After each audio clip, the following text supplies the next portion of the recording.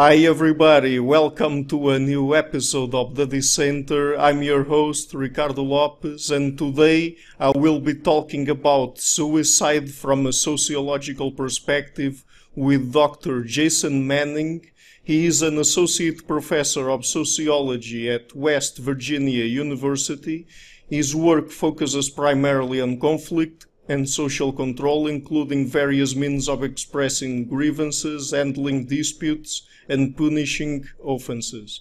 Within this area, he specializes in violent conflict, particularly in self-destructive forms of violence, such as protest suicide, homicide suicide, and suicide terrorism.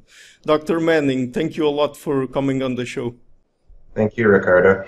Oh, it's my pleasure. Okay, so since we're going to talk about suicide today, I thought that the best question to start off with would be, from a sociological perspective, what is the definition of suicide that you use? The definition that I use is the self-infliction of lethal violence. And this is a definition where every part of it is variable. So something can be more or less suicidal, the way I study it. So I use the term very broadly to refer to cases where people kill themselves, as well as cases where they survive their attempts. And some of my ideas probably stretch even farther to apply to lesser degrees of self-destruction, like hunger strikes or self-harm and cutting and things like that.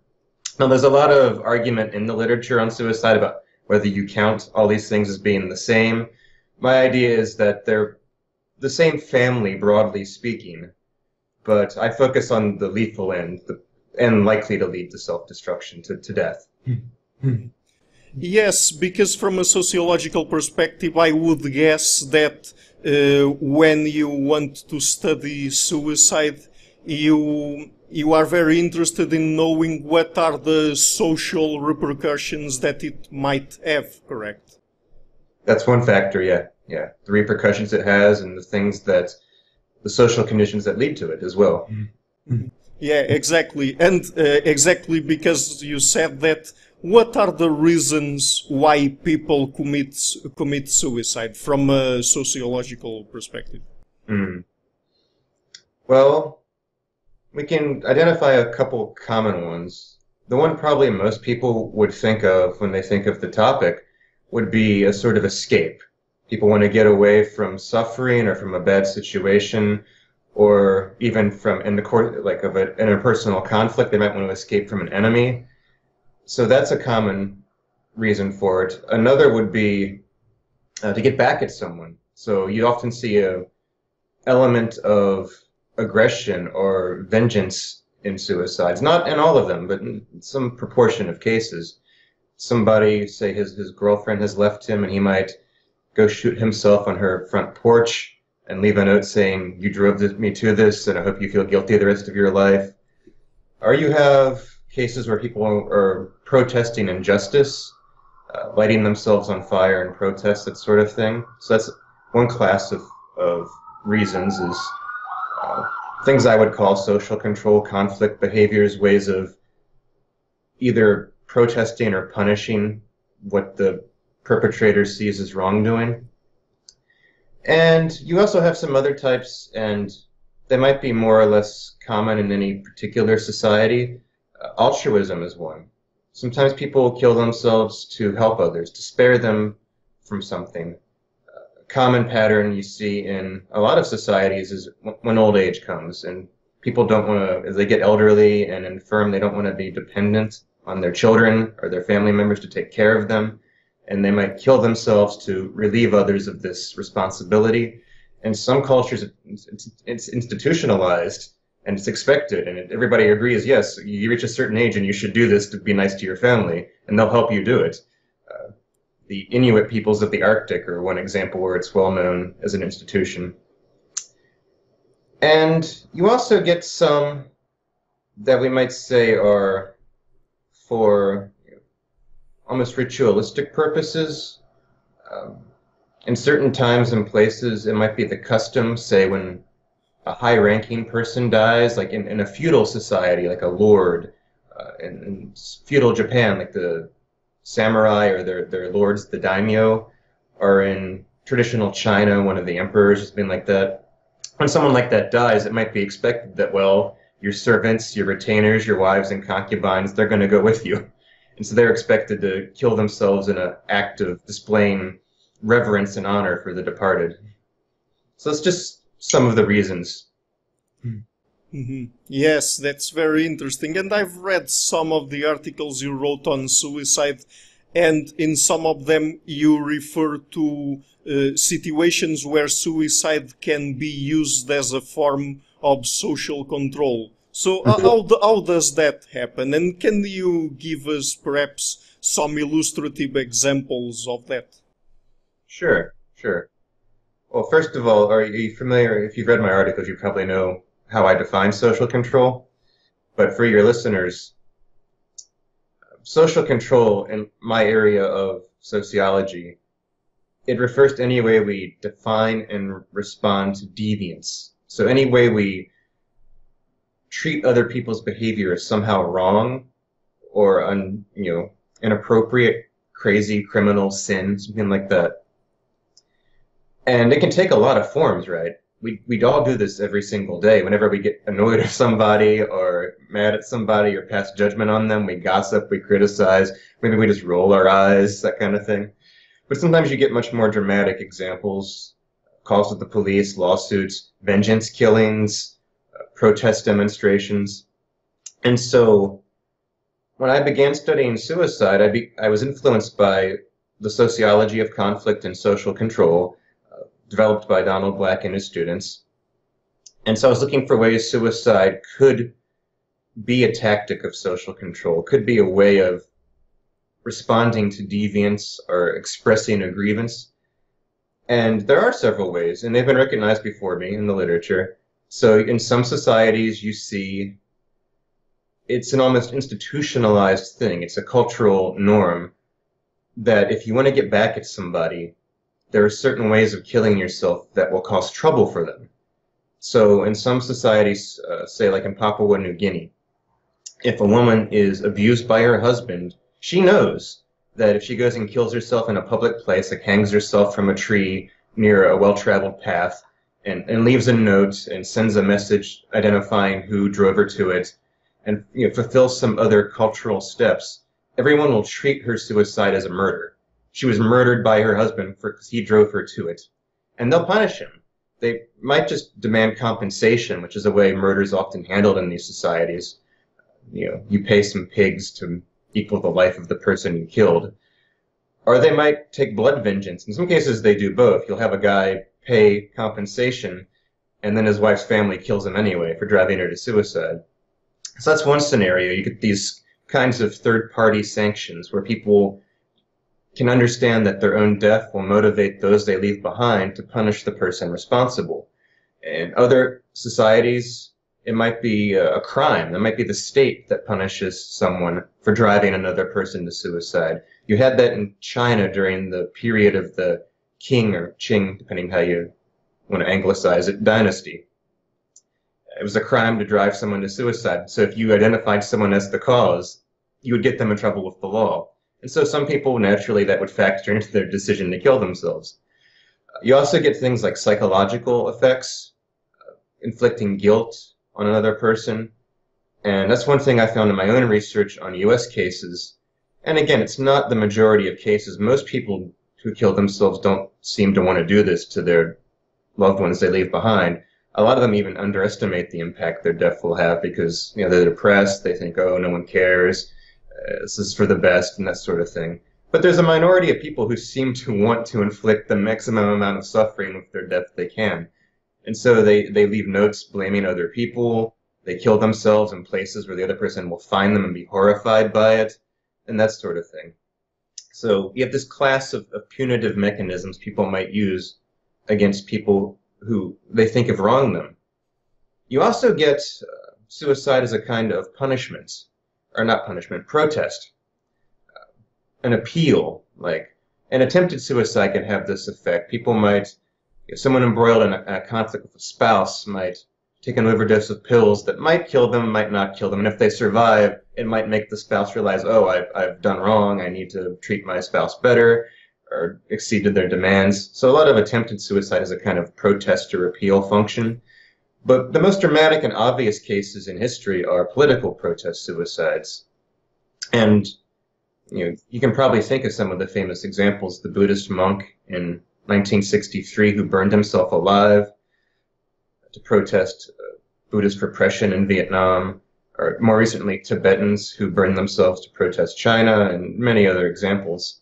But this sort of public burning of the self as a way to dramatize the cause and the grievance, convince others that we're very serious, this is a very serious offense that I'm willing to die for, and to attract sympathy.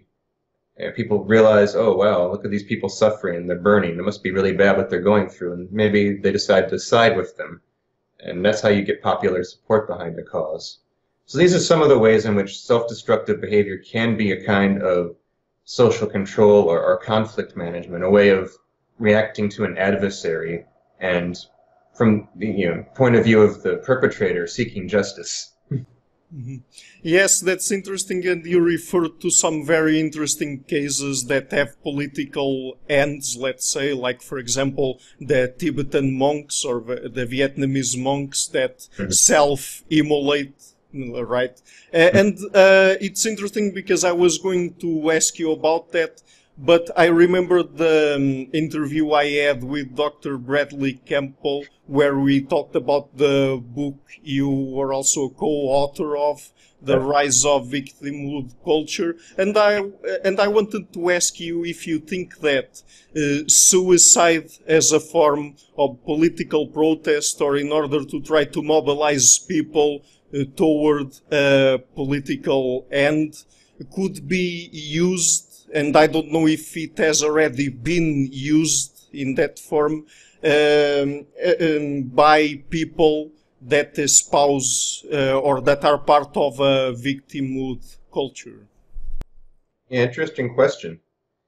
My thought on that is that while some of the same logic is at work in protest suicide as in the kinds of phenomena on, say, college campuses that we focus on as victimhood culture, there's a logic of advertising and dramatizing one's oppression or victimization and trying to attract sympathy from third parties as a main way of handling the conflict. So there's a similarity in the logic of this, and probably to some extent in the social conditions that lead to it. Like, you need to have availability of third parties in a location where it's possible that they will take your side.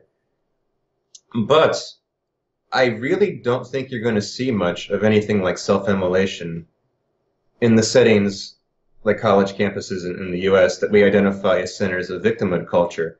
And part of it is that victimhood culture, as we define it, seems to be most developed where inequality is relatively low. Man, not perfect equality, which is hard to find anywhere, but where it's relatively low in what we'd call free societies without strict class or caste systems. And the conflicts often, they might have a slight degree of upward direction of the grievance. Students protesting on a campus are beseeching an authority figure, so they're beseeching the administration. But the administration is not really oppressive towards them in the way a authoritarian state would be, right? And it tends to cave to their demands really easily. Like, there was a hunger strike by a student at the University of Missouri, and it lasted maybe 3 days, maybe 2. It was a very short hunger strike. It never got even near the point of being dangerous. Versus you look at hunger strikes in history, Irish Republican prisoners versus Britain, and they starved to death. And you look at Gandhi's hunger strikes, he was very well prepared to have people die on his side because he figured the British would not cave until it got really severe. And so I think because the degree of inequality and the overall degree of conflict severity is lower on these campus settings, where people often appeal to victimhood, they don't have the same likelihood of victimizing themselves or going to those drastic extremes you see where there's political repression in an authoritarian state.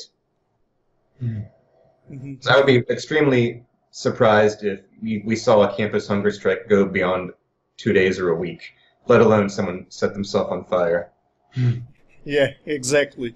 Okay, and what do the data tell us about the effectiveness of suicide as a political measure? Does it usually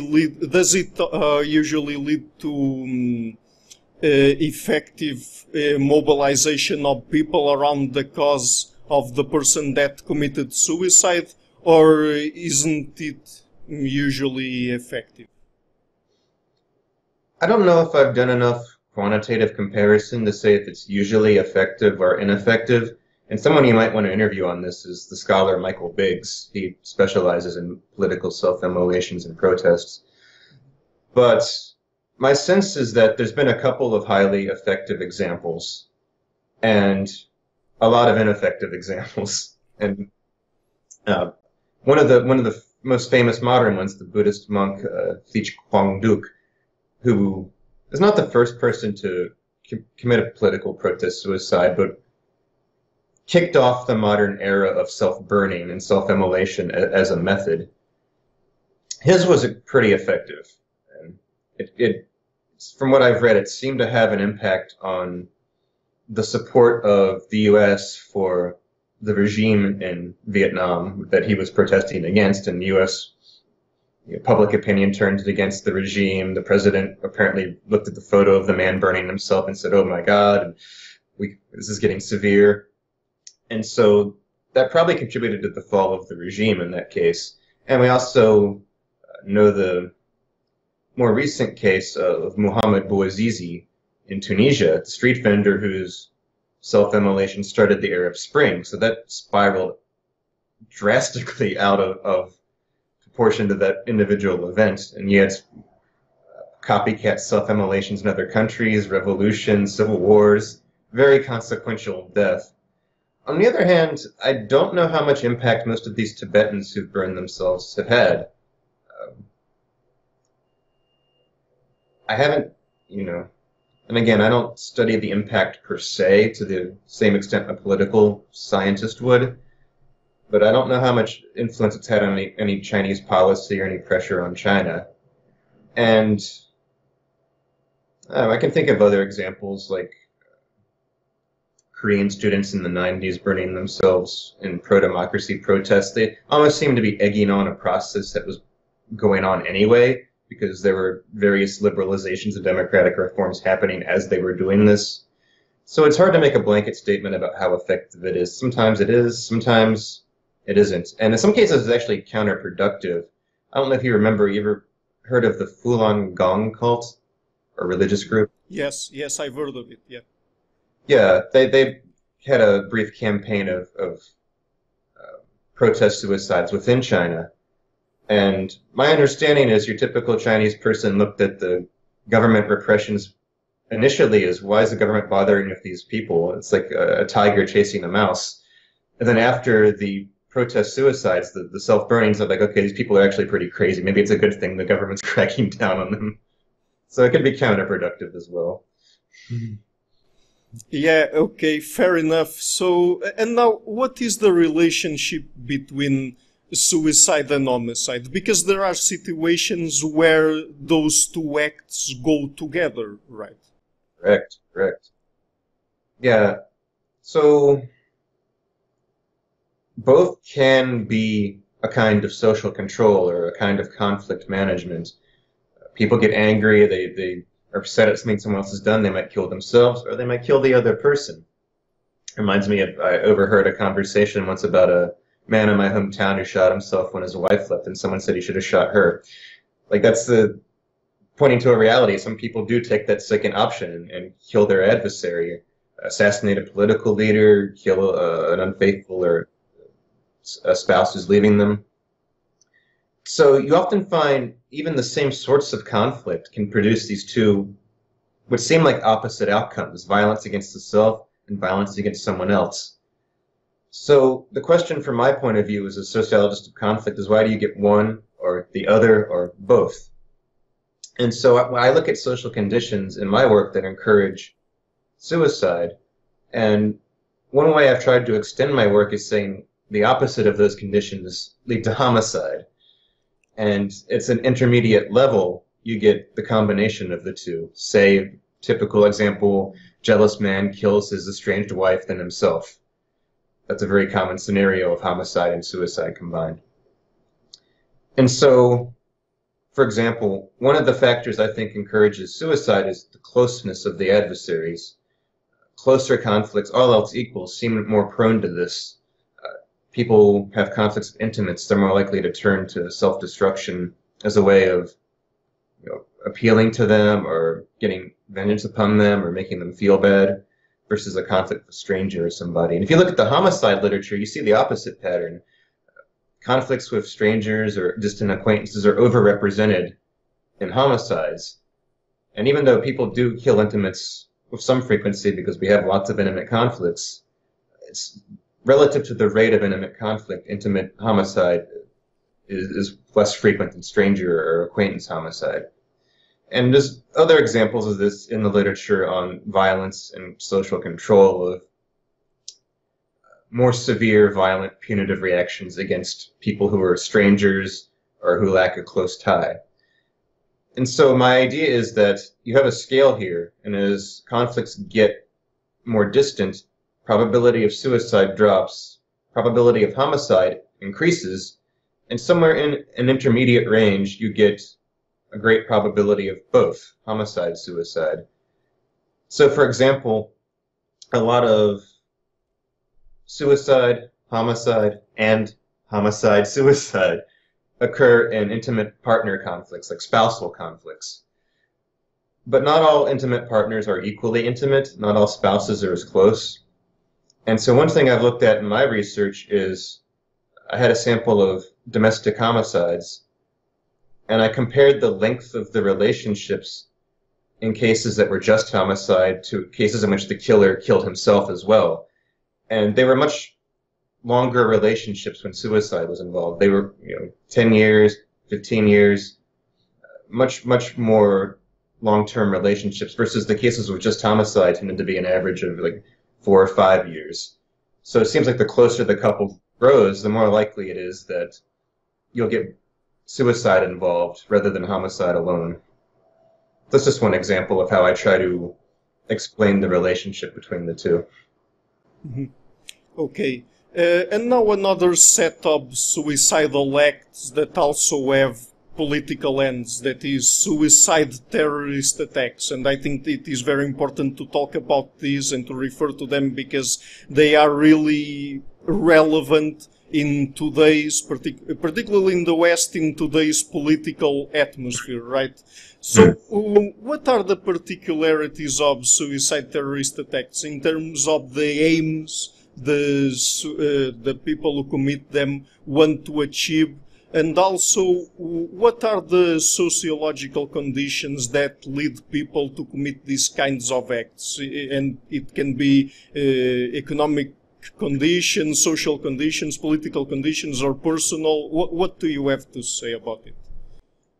Sure. Well, the first question was, what are the aims? Mm-hmm. In suicide attacks, suicide terrorism, and in a lot of terrorism more broadly, the aim is often, well, historically it's been territorial. There's some sort of homeland. The terrorist group wants somebody to leave alone or give more autonomy or be pushed out of. Post-Iraq invasion, there's also been a growth of transnational terrorism that's harder to pin down in terms of a territorial motive. It's tied up with the ideology of Salafi jihadism, and so it's more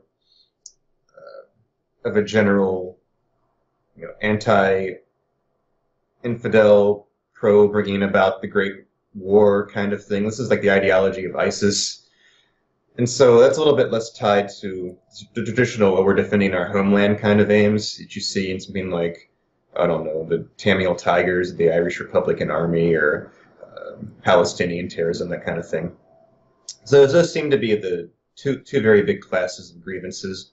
some sort of political repression as the terrorists see it, or defense of the homeland as they see it. Plus, you've got more nebulous religious motives with some modern contemporary terrorism or ideological motives.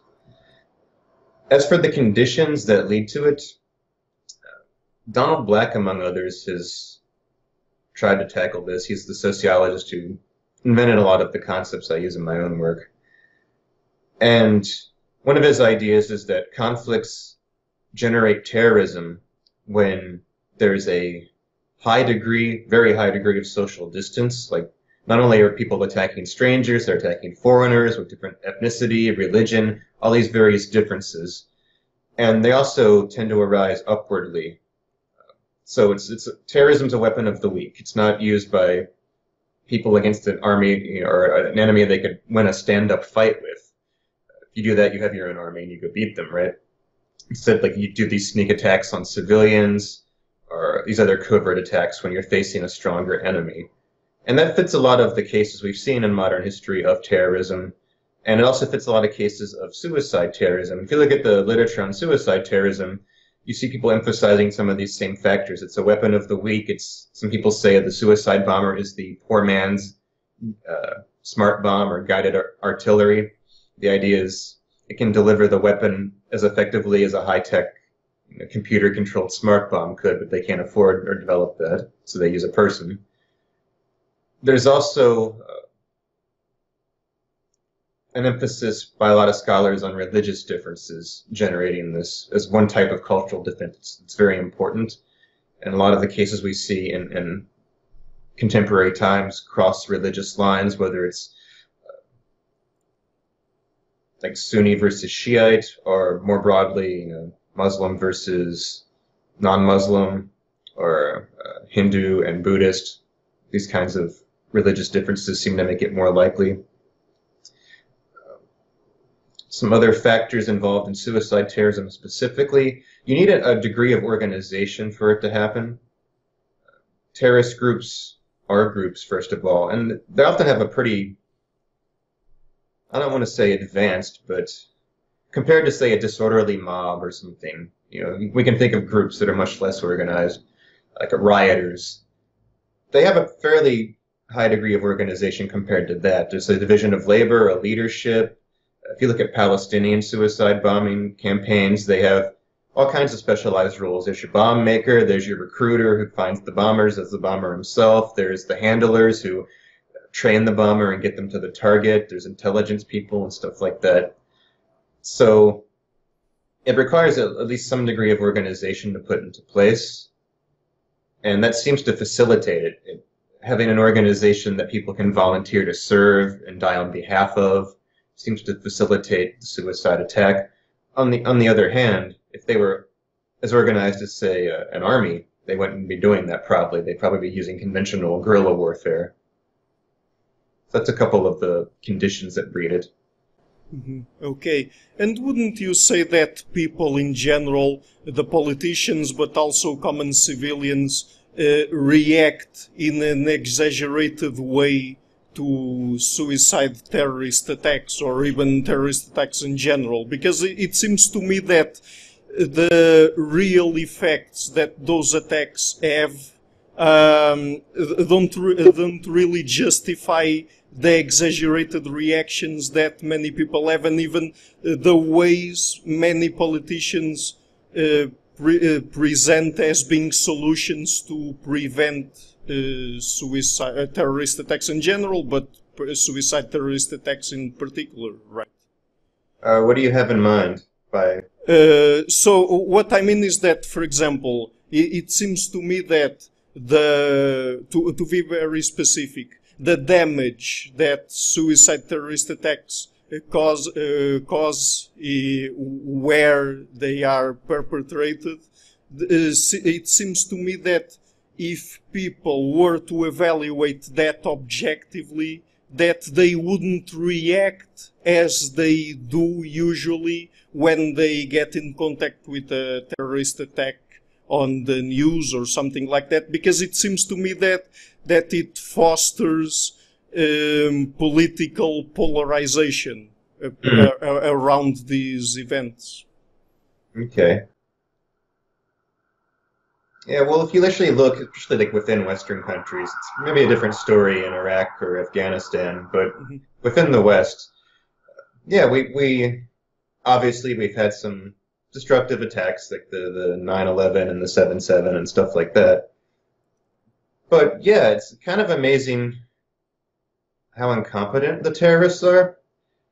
I mean, one of the things you often see is just these plans that get foiled fairly easily, or you hear these cases of like the suicide bombers who do a group hug before they go out on their bombing mission and accidentally detonate their bombs and kill themselves at home base.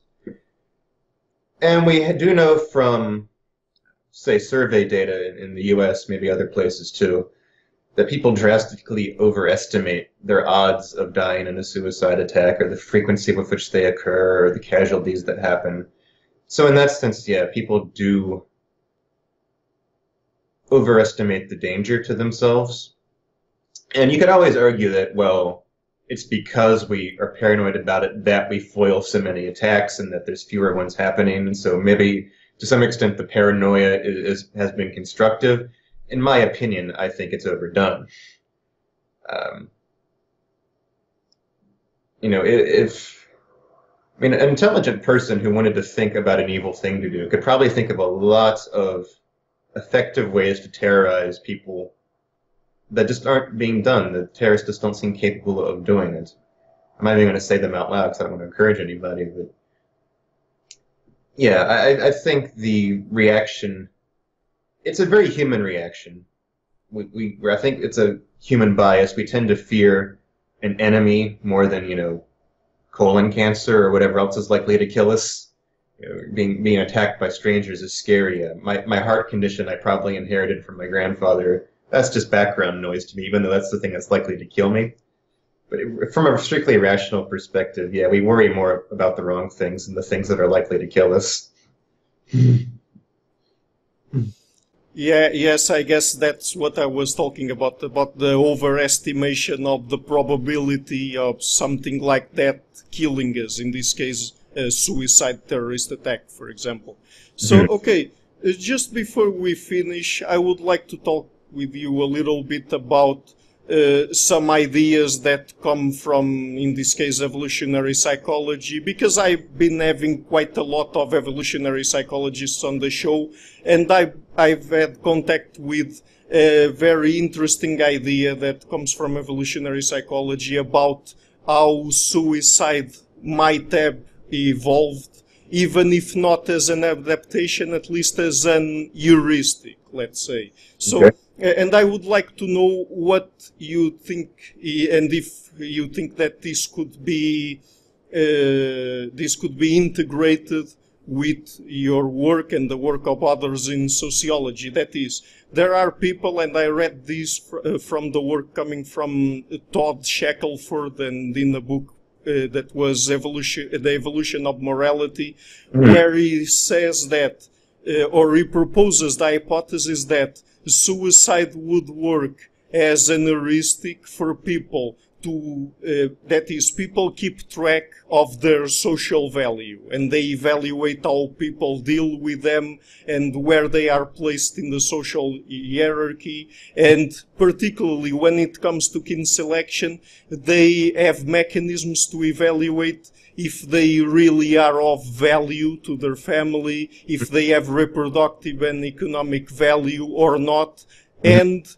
And he proposes the idea that if a certain person reach the conclusion by observing all of her or his environment that she didn't really have good reproductive or economic value, and that she might even be using too much of the resources of the people around her, that would lead the person to commit suicide rationally, because the person would think that those resources could be applied or be used to help other people that could put them to better use, let's say. So, do you think that because this hypothesis takes into account the person monitoring his or her position and value in the society slash family she is part of, that this could be integrated with the work you've been doing on suicide? Well, the work I'm doing is focused on situational variation, so I don't really get into the roots of the instincts that lead to that. Although I'm not one of these sociologists who's hostile to biology for some strange reason. I assume if anything I say is correct, it's because there are instincts out there that lead to these patterns. So, if my theory is correct, it should be compatible with whatever the correct biological explanation is.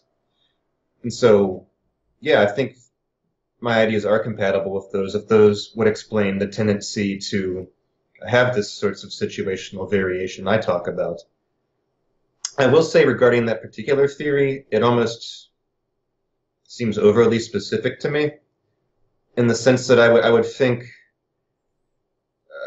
you wouldn't have an evolutionary theory of an instinct for suicide per se. It'd probably be more like just a theory of the drives that might lead to it. So if some people kill themselves out of altruism, well, we can explain altruism. Kin selection theory is very good at that, so I'm told anyway. And that would explain why people who commit altruistic suicide tend to do it on behalf of family or tight-knit community. I wouldn't necessarily say there's like a mechanism specifically for calculating suicide in the brain. I would just say there's an urge to be altruistic towards your family, and a human animal that can process all this information and invent new ways of doing things. Somebody thinks of, oh, suicide is the way to be altruistic. Same thing for a lot of the other drives I think might lead to it. I mean, you mentioned social standing and social position. Clearly losing social position hurts people. I mean, it upsets them greatly, and I think there's a very good evolutionary reason for that. Probably in our past, that was a very big key to reproductive success, probably still is, to some extent. So that would explain why it's a painful thing, although I don't think you need to invoke a special theory to say why people kill themselves to escape the painful thing. Same reason they kill themselves to escape, cancer or captured by an enemy in battle or whatever. It's a way they know they can escape pain. But yeah, why do they feel pain at losing social position? Oh, probably revolutionary reasons, yes. That's my thinking off the cuff. Yes, you referred to the fact that it probably wouldn't be, as people say in evolutionary biology and psychology, an adaptation. That is, it wouldn't be something that was directly the product of the problems people had to solve in their evolutionary history.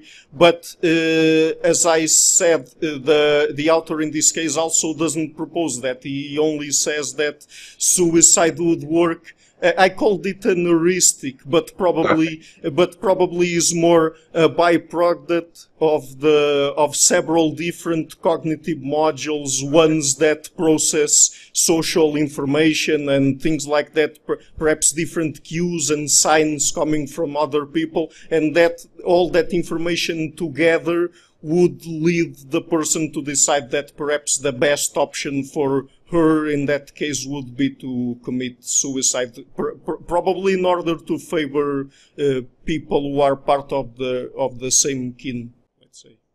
Sure. Makes sense. Okay, so Dr. Manning, just before we finish this here, would you like perhaps to share with people where they can follow your work on the internet? Sure. I am on Twitter at socialgeometer. I also have a blog, www.socialgeometer.com, where I talk about issues related to sociological theory and sociological explanation and some of my other interests. I have a whole series I'm thinking of doing on sociology of violence. So it's for sociology geeks, but it's an outlet for that. And my co-author, Bradley Campbell, who together we wrote a book, Rise of Victimhood Culture, available on Amazon. We also have a blog called The Victimhood Report at victimhoodculture.com, where we talk about moral cultures and patterns of morality and conflict, particularly on today's college campuses as well as elsewhere. Okay, very interesting. I will be leaving links to all of that in the description box to this video. And Dr. Manning, it was really a pleasure to meet you and to talk with you. I think it was a really fruitful conversation. So thank you again for taking the time to come on the show. Thank you for having me, Ricardo. It was a good interview. Hi guys, thank you so much for watching this video until the end. I would also like to ask you to please pay a visit to my Patreon page and see if you can make a pledge there. I would really be thankful for that. And finally, I would also like to give a huge thank you to my patrons Karen Litzke, Anne Blanche, Per Helga Larsen, Lau Guerrero, Chantel Gelinas and Jim Frank. Thank you a lot for all.